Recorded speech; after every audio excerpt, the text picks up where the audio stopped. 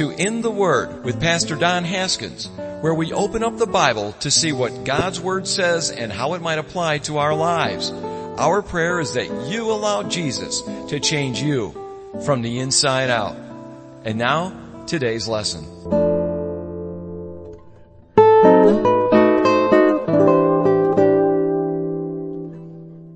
As Kevin's been talking to you about Colossae, what you understand and what you know is that Colossians is a book or a letter that Paul wrote in the midst of his time in prison. It's one of the prison epistles. It's what they call a prison epistle. It's one of the letters. The epistle is basically a letter that Paul wrote to various churches. What we do know is that Colossae is not a church that Paul visited. It's actually a church that Paul has ministered to through a fellow by the name of Epaphras, right? His name is Epaphras. And he goes and visits Paul. He goes back to the church and he ministers to the church. But Paul still has a great deal of insight and a great deal of interest into the church of Colossae.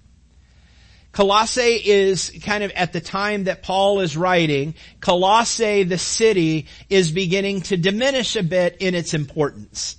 There's a couple of other cities around that are developing and they're becoming much more strategic economically. Laodicea being one. Paul recognizes that here in chapter 2. He says, listen, I want you to know what a great conflict that I have for you in Colossae and those in Laodicea. I know Kevin talked about Laodicea the other day. It was a church that we understand is John in the book of Revelation.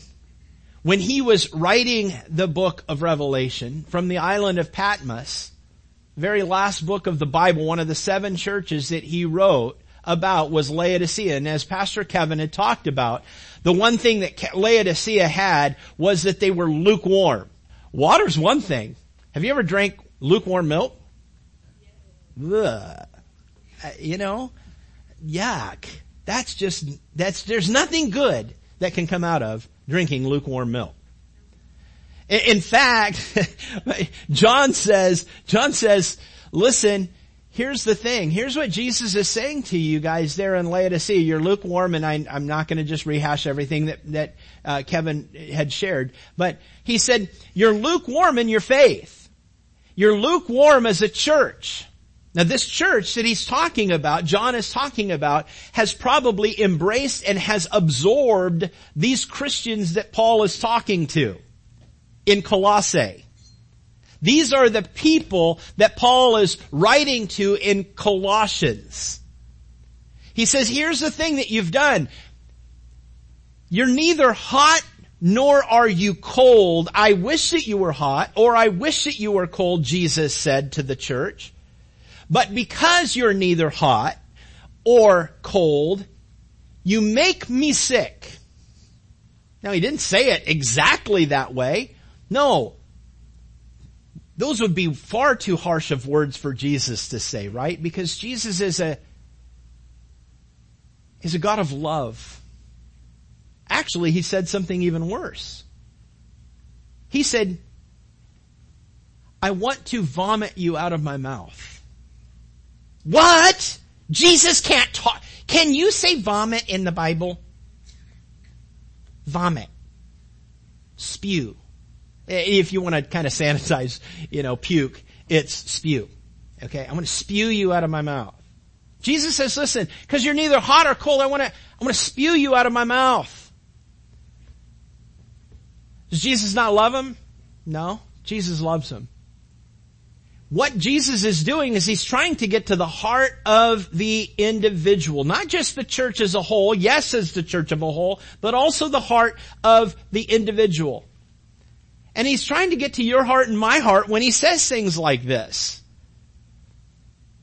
Where are you? What's your temperature gauge as a Christian today? Are you cold? Are you hot? Where are you? Are you lukewarm? If you're lukewarm, do something. Do something about it. Put yourself on the stove and turn it up and say, Lord, heat me up, man. Make my milk nice and hot, pour a little chocolate in it and make some nice hot chocolate. I love hot chocolate. I love chocolate milk. What I don't like is lukewarm chocolate, anything, milk, whatever. It's just not good.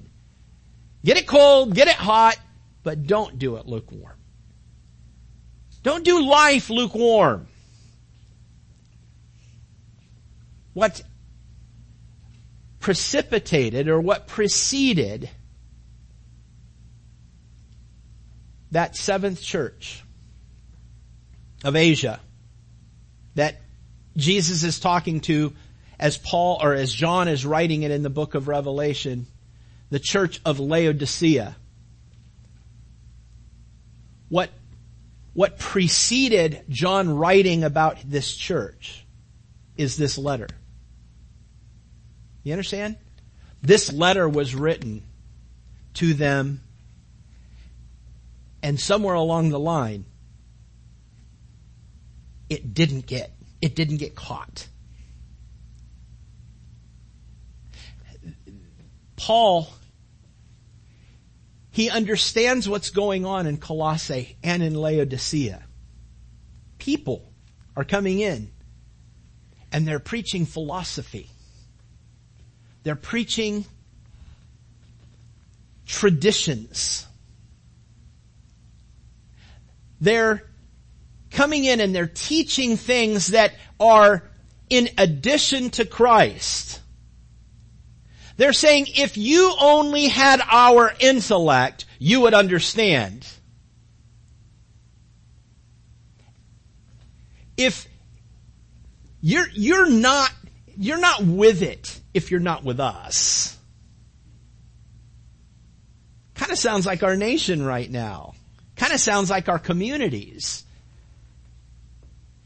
How well does your friends, circle of friends, how well do they embrace a Christian who's on fire for Christ?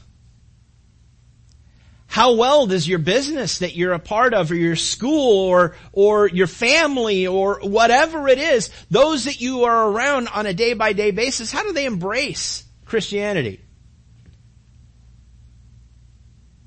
And I don't mean just, well, I wear a cross. I go to church.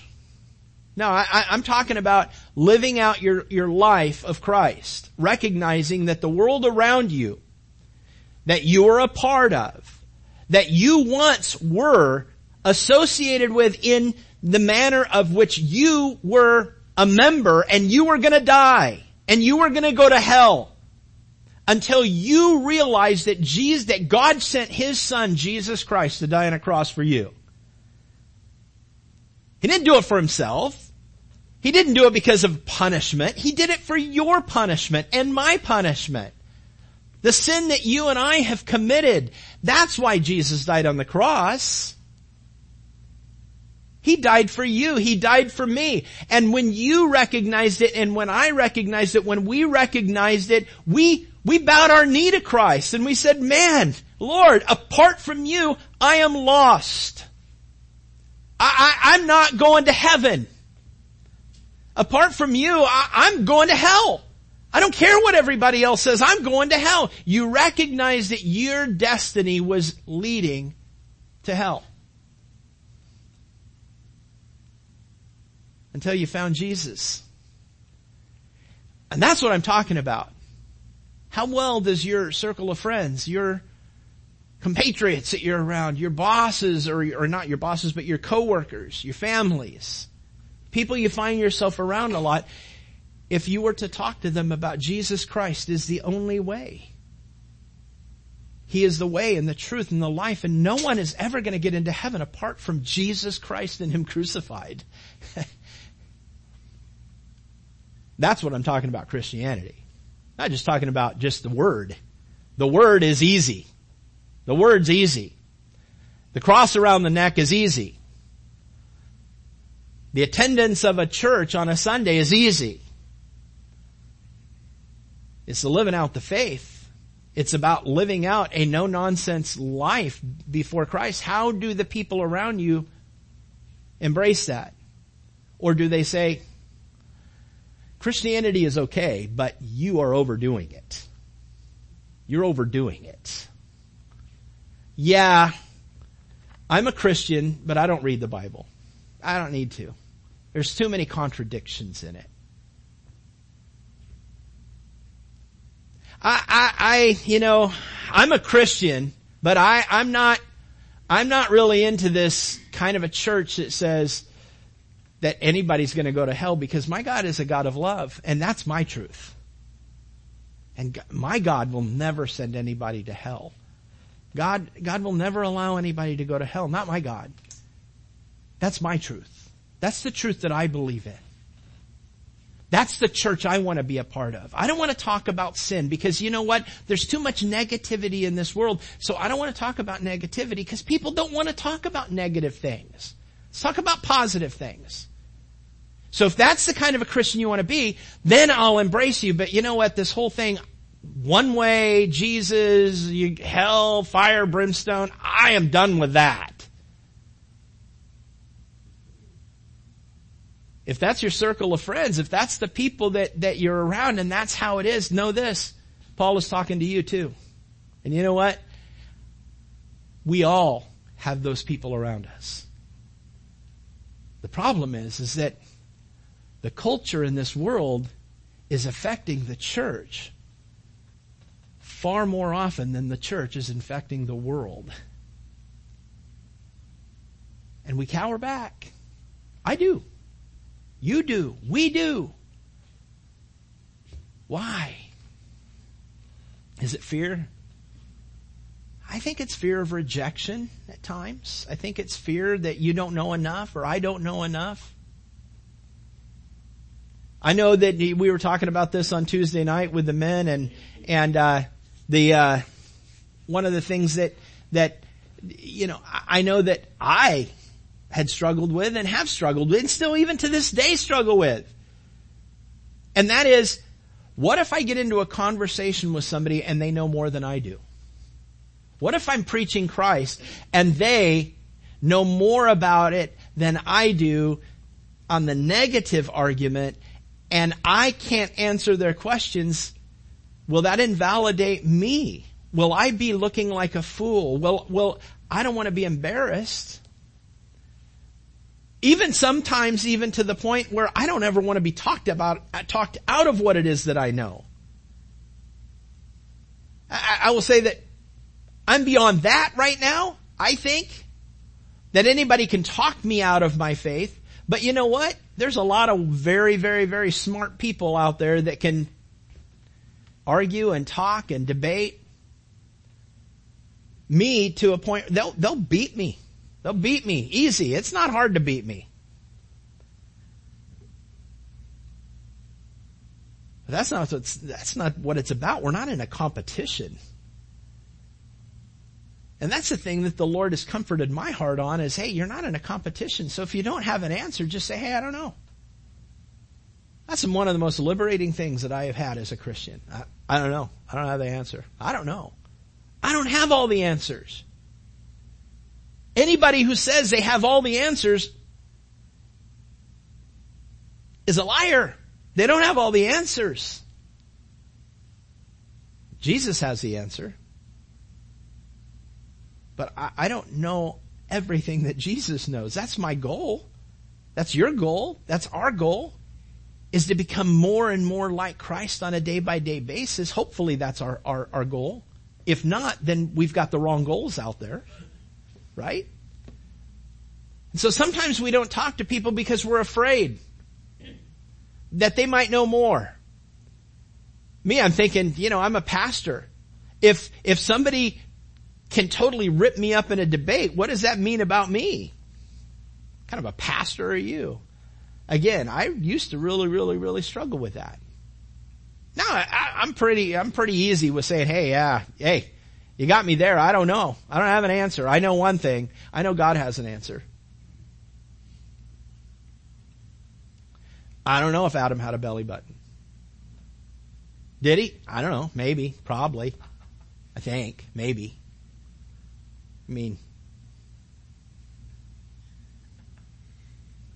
Does it matter? Really? Kevin was sharing the thing this week, and Tuesday night, Can God create a rock so big that he can't pick it up? Come on. You said nothing is impossible for God. Can he create a rock big enough? Kevin said, he shared, listen, if I can answer that question, you will become a believer. If I can answer that question, will you become a Christian right here on the spot? Well, no. Well, then you don't really want to know the answer. You just want to argue.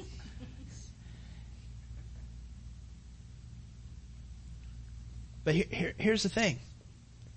We can get sucked into this world. We can get sucked into the philosophy and the culture. And society's take on Christianity is not Christianity at all. It's some watered down Casper milquetoast mindset that says there's no change in an individual. There's no sin. There's no consequence. There's no heaven. There's no hell. Or if there is a heaven, everyone's going to go there. And that's not what my Bible teaches.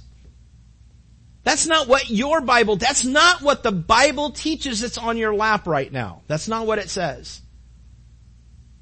In fact, Jesus, who we say, well, he's a God of love, he'll never send anybody to hell. Au contraire, my friend. I hear Jesus saying, depart from me. I never knew you. Wait a minute. He'll never say that. It's in the Word. That's what he says. Jesus says, these are his own words. Many will come to me and they'll say, Lord, Lord, didn't I cast out many demons in your name?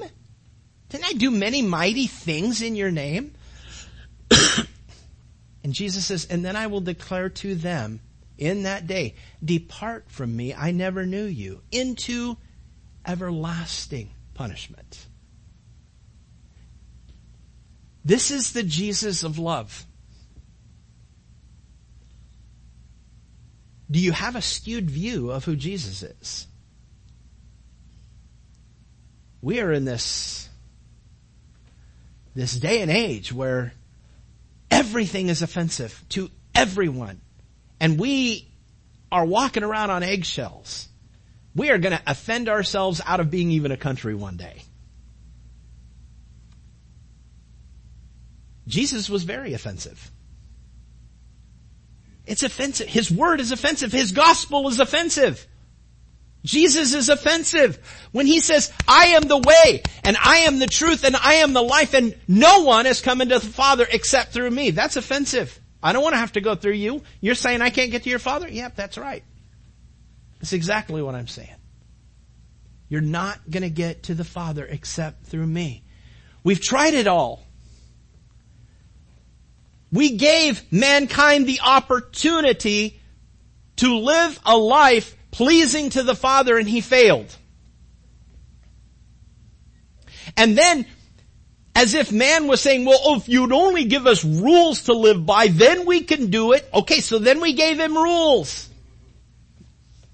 The 10 Commandments and the others added to it. And guess what? All were guilty under the law. Nobody lived according to the law, and if you break one law, you're guilty of them all, and so then you're going to hell too. Well, that's just not fair. It's not fair. This that we live on, this rock in the universe, is not anything that you built or I built. It came from the very mind of God when he created it. Heavens and earth. This is his. And we do it his way. And he gave us a very simple book to follow. I'm not saying it's not hard to follow Christ at times. The choices to follow Christ may have dire consequences and may be hard to live out because of the consequences of living for Christ, but the decisions to follow Christ, the actual reasons and the direction to go, regardless of the response of the world. The actual essence of the Word of God is not hard. But we've made it hard. We are living in a day and an age right now where nothing is your fault. Nothing.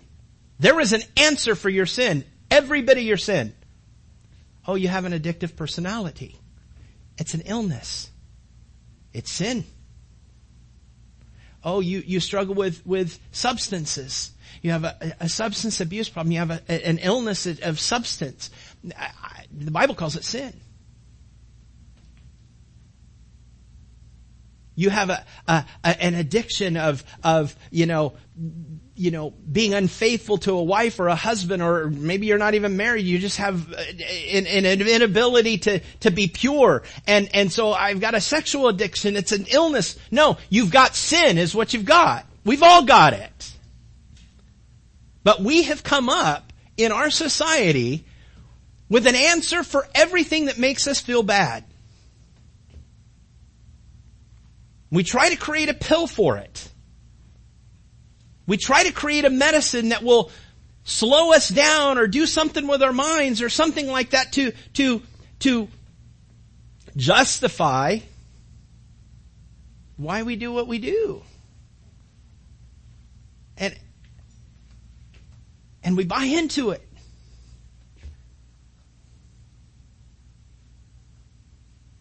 I think of, and I know that this is coming off hard, and I know that this is coming off very brash, and I know that we're living in a country of cush, man. We live in a cushy country, man. We can get anything any time.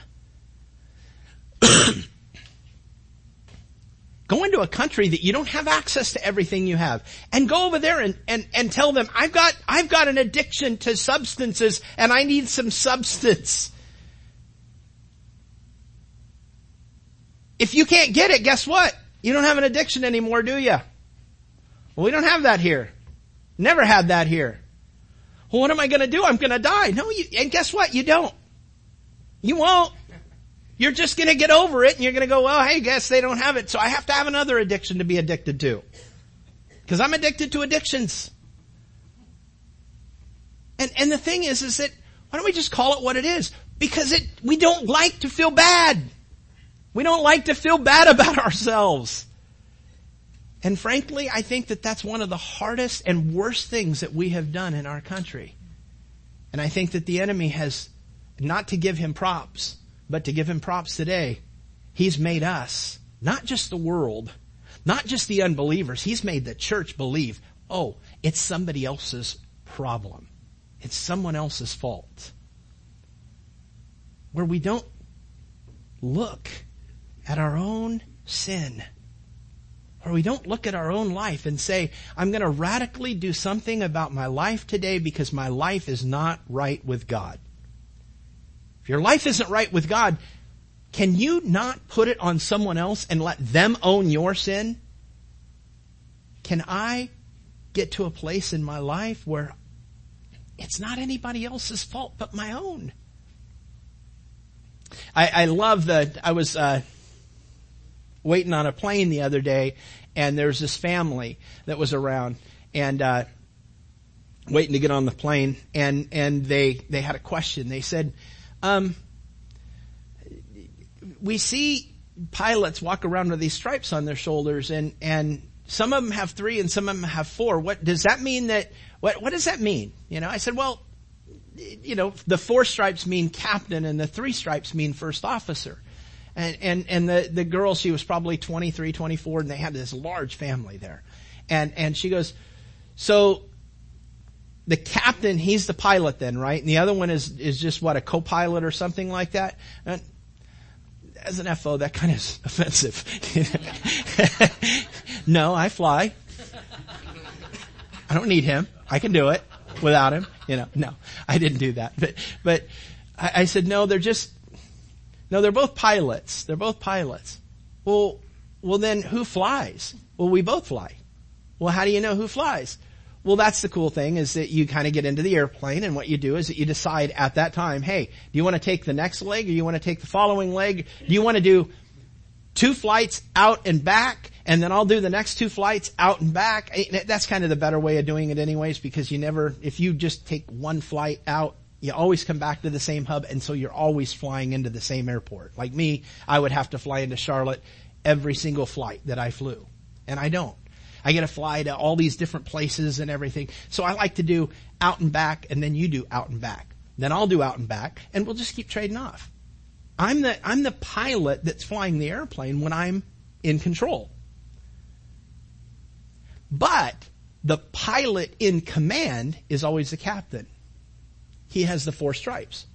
And she goes, oh, so you both fly? Yeah. As much as both of us fly the same amount. We both fly the airplane the same exact amount. The co-pilot is the one who's not flying the airplane at the time. Oh, so then the stripes, they just mean one's a captain, one's an FO. And I said, yeah. And so really we have a saying in the industry is that the 4 stripes stand for, it's all my fault. Okay? That's whose fault it is. It's the captain's fault if anything happens on the airplane. And so it's kind of cool to be an FO, because I get all the luxury and I don't have to have any of the responsibility. It's cool. But here's the thing. He has to own it. Do you think that if he messes up and our management comes to him and says, hey, you blew it. If he goes, I had an illness. I had an addiction to not hitting the runway. I had an addiction to not landing correctly. I had an addiction to putting the gear down.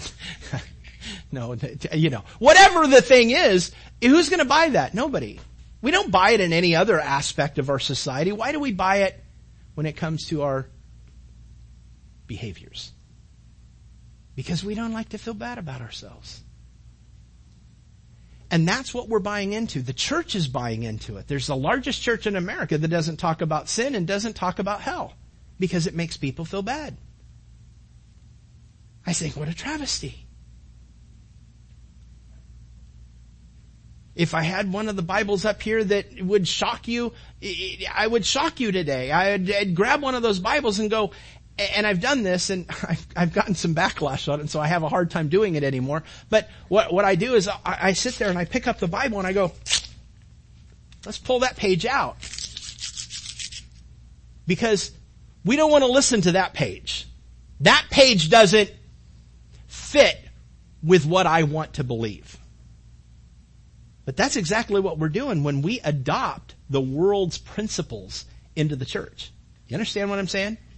And so here's the thing. I know this is a hard message, but this is what Paul's trying to get to the church of Colossae about. He's going, there are intellectuals that are coming in. There's the academic mind that's coming in that's saying, okay, Christ, it's okay to be a Christian, but you got to do it this way.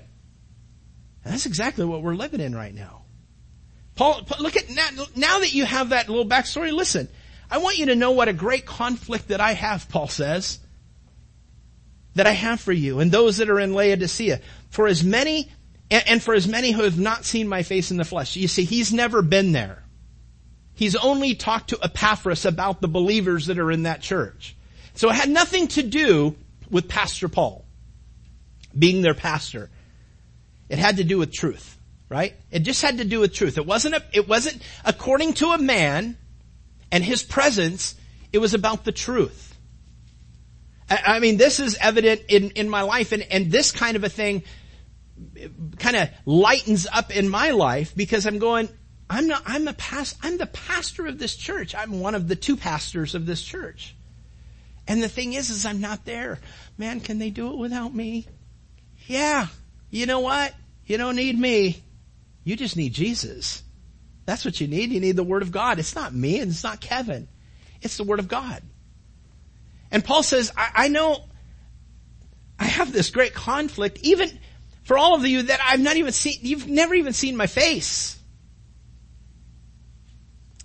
that your hearts would be encouraged, being knit together in love and attaining to all riches of the full assurance of understanding to the knowledge of the mystery of God, both of the Father and of Christ, in whom are hidden all the treasures of wisdom and knowledge. What's he saying? He's saying this. You want to know the answers to life? It's found in the Lord. It's found in His Word. It's found in Jesus Christ. That's where it is. Those are the answers. Not what the world wants you to believe, not what the world wants you to adopt as a Christian so that we'll accept you into our clique in this society as being a Christian.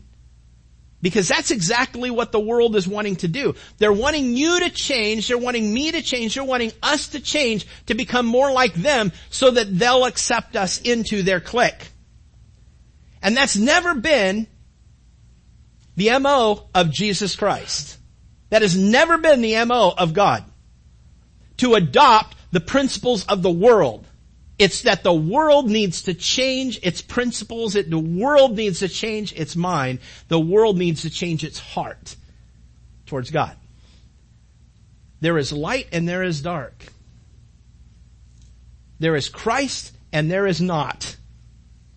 There is no middle ground.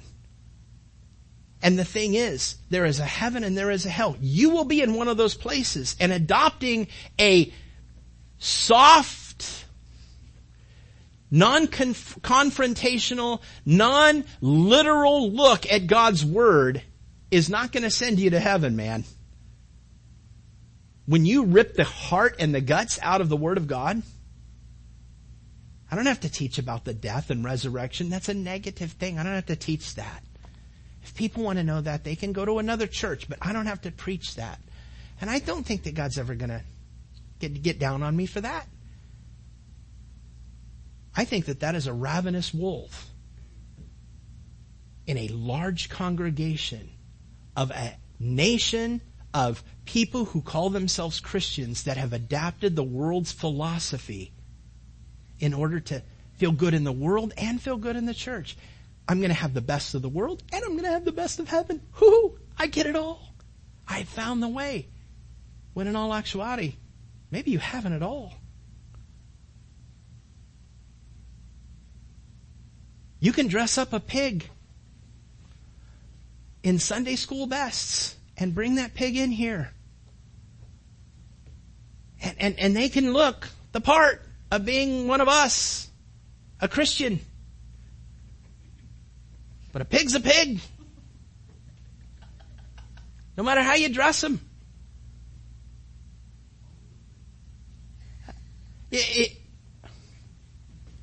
Are you a Christian? I mean, this is a challenge to you. This is a letter that Paul wrote to the church of Colossae. And it's a letter that he wrote to you and I. Paul says, I have this great battle going on in my heart for you guys. Because I know it's hard. And I know how enticing the world can be. And I know how much you want to be a part of the world. And I know how you came out of it. It's what you knew. It's what you know. It's what you felt comfortable in. But when you came to the knowledge that the world isn't going to save you, you came out, you stepped out of it, and you stepped into Christ. Something changed in your life. Don't fall back into the world, because that's where you find your comfort. Find your comfort, a new comfort in Christ. And for those that are coming in and saying, oh, don't have to read that part of the Bible. Oh, you don't have to believe that part of what Jesus says. Oh, you don't have to adapt that part into your Christian life. If you want to be a part of us, you won't, by the way. And if you do adapt those things, well, then we're going to just go, oh, yeah, that person became a Bible-thumping Jesus freak. They're weird. People thought Jesus was weird. Think people think Jesus is weird on Judgment Day? I don't think so. I think people are going to fall down at His feet and say, oh Lord, did I not do a lot of things in your name? And He's going to say, depart from me. I never knew you. We never had a relationship. That's the sad part. There's a lot of imposters that are standing behind these wooden things called pulpits, making people feel really good on their way to hell. And when they get there, they're going to go, I've been ripped off. Here's the thing. There's a lot of people that are going to go, hey, wait a minute. I've been ripped off. I went to church every single Sunday. I went and I did this and I stood and I sang and I had these warm fuzzy feelings. And you know what? If those were all the parameters and if those were all the distinguishers of being a Christian, well then you would be saved. But you know what? Those aren't the distinguishers. Those aren't the parameters of being a Christian. You know what is? It's Jesus Christ on the cross who died in your place. Jesus Christ and Him crucified and resurrected from the dead. God in human flesh becoming a man to die in your place. And there is no other way. You can't escape hell apart from that. That's it. And none of your friends and none of your family and none of your coworkers and nobody else that you know in this world is ever going to escape that fact, because this is Jesus' plan. The gospel is that everybody, gospel, we know, gospel, good news, right? Gospel means good news. The gospel is good news if you understand the bad news. The bad news is that all have sinned and fallen short of the glory of God. That's what the Bible says. It's negative. I'm sorry, but I'm not. Because that's what the Word of God says. I would not be a pastor, a pastor worth anything. Kevin wouldn't be a pastor worth anything if we didn't say these things. The wages of sin is death and separation from God for all eternity. That's it. You're dead. You're done. You're going to go to hell. You and I are destined for hell. Oh, but wait a minute. The good news is that God sent His Son to die in your place. And He died a ruthless death upon a cross. And He rose again 3 days later for you. There's only one way to heaven, and it's through that death and resurrection. I acknowledge my sin. You acknowledge your sin. I acknowledge that I can't get to heaven on my own merits. Through a medicine that the world comes up with, I can't get to heaven that way. But that's what the world is wanting you to believe, and that's even what the church is beginning to try to influence you to do. I know I finished here. Look, this is totally understandable now when you read what Paul is saying. In Christ and in the Father are all the treasures in those two.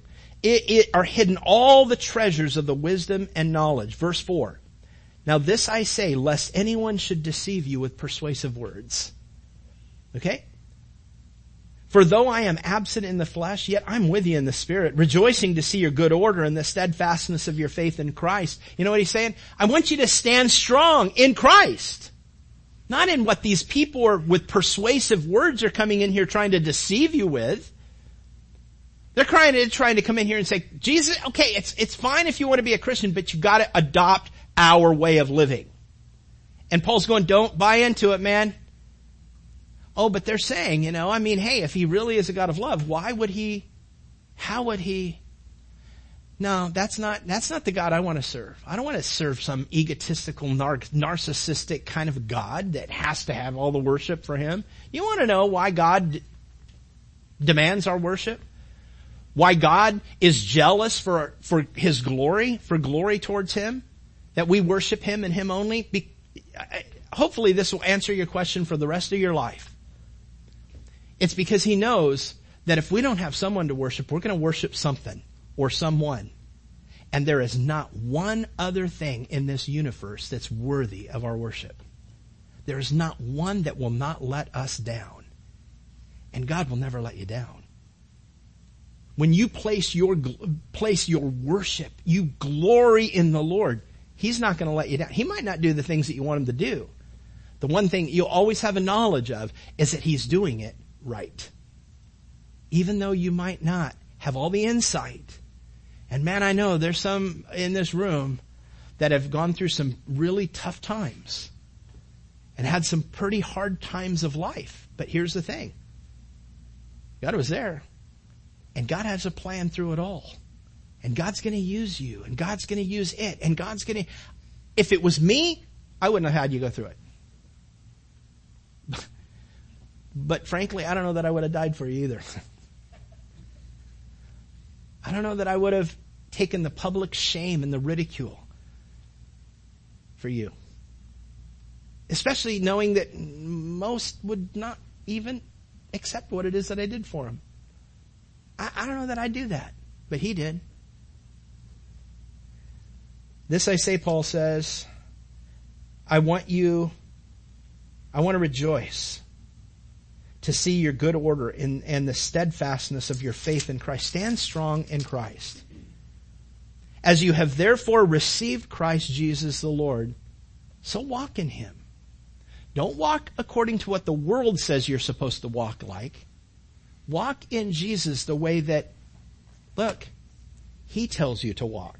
If your nose isn't in this, how are you going to know what it is that God wants you to do? If you don't read this, how are you ever going to know what God wants you to do? How are you going to know his heart if you're not in this? You got to be in this. I got to be in this. We have got to be in this word so we know. As you have therefore received Christ Jesus the Lord, so walk in him. What happens if you walk in him? You'll be, verse 7, rooted and built up in him. Your roots are going to go deep into Christ. When the strong winds come, they might blow you, but your roots are down deep and you're not going anywhere. Because you're attached to Christ. You're firmly planted in him and established in the faith as you have been taught, abounding in it with thanksgiving. Beware lest anyone cheat you through philosophy and empty words or empty deceit, according to the tradition of men, according to the basic principles of this world, and not according to Christ. That's what our message has been on today, hasn't it? For in him, in who? In Christ. Listen, Christian. Listen, struggling believer. Listen, person who doesn't have a relationship with Christ yet. If you want to know the answer, I'm going to give it to you right now. For in him, in Christ, dwells all the fullness of the Godhead bodily. In him dwells God. Theotes. The fullness of God is in Jesus Christ. Jesus is God. In the beginning was the Word, and the Word was with God, and the Word was God. And the Word became flesh and dwelt among us. The Word was God. The Word became flesh and dwelt among us. Who are we talking about? We're talking about Christ.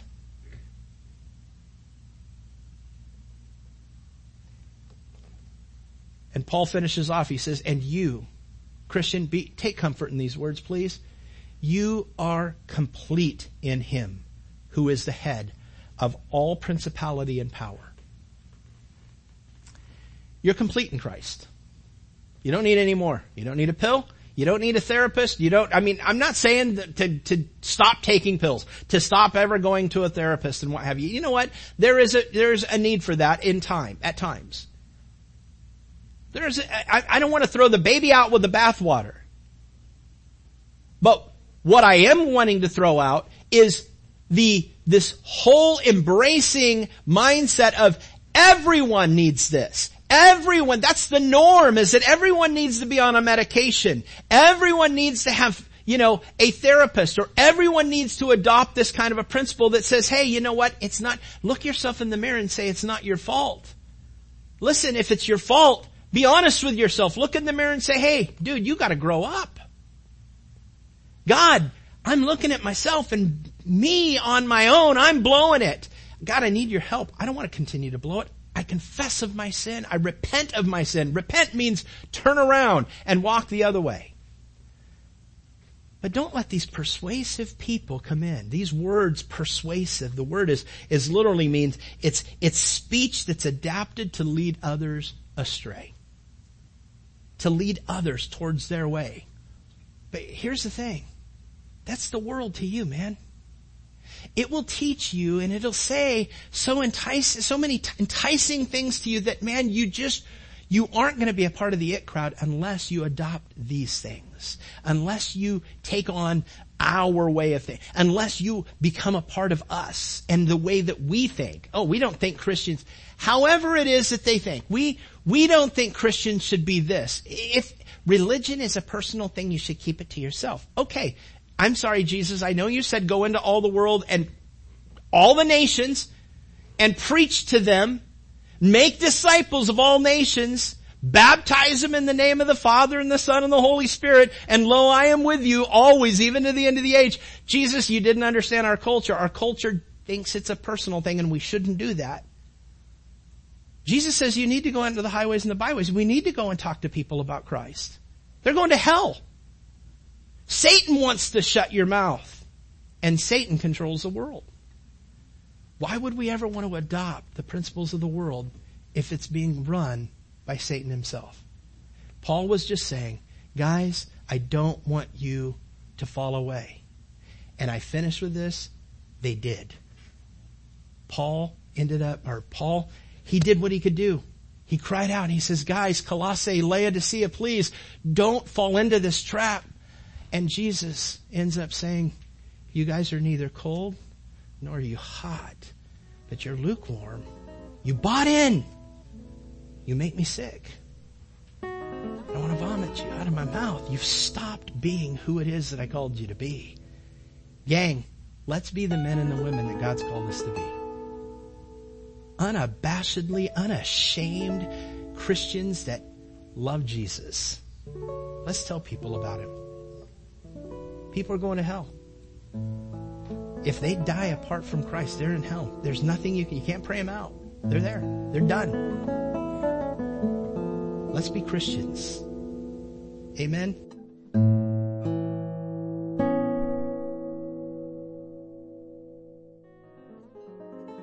Hey, thanks for listening.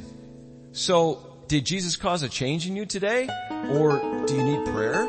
We'd love to hear from you. Please contact us by visiting our website at calvarychapelcf.com or call our office at 941-926-3717. That's 941-926-3717. Again, thanks for listening to In the Word with Pastor Don.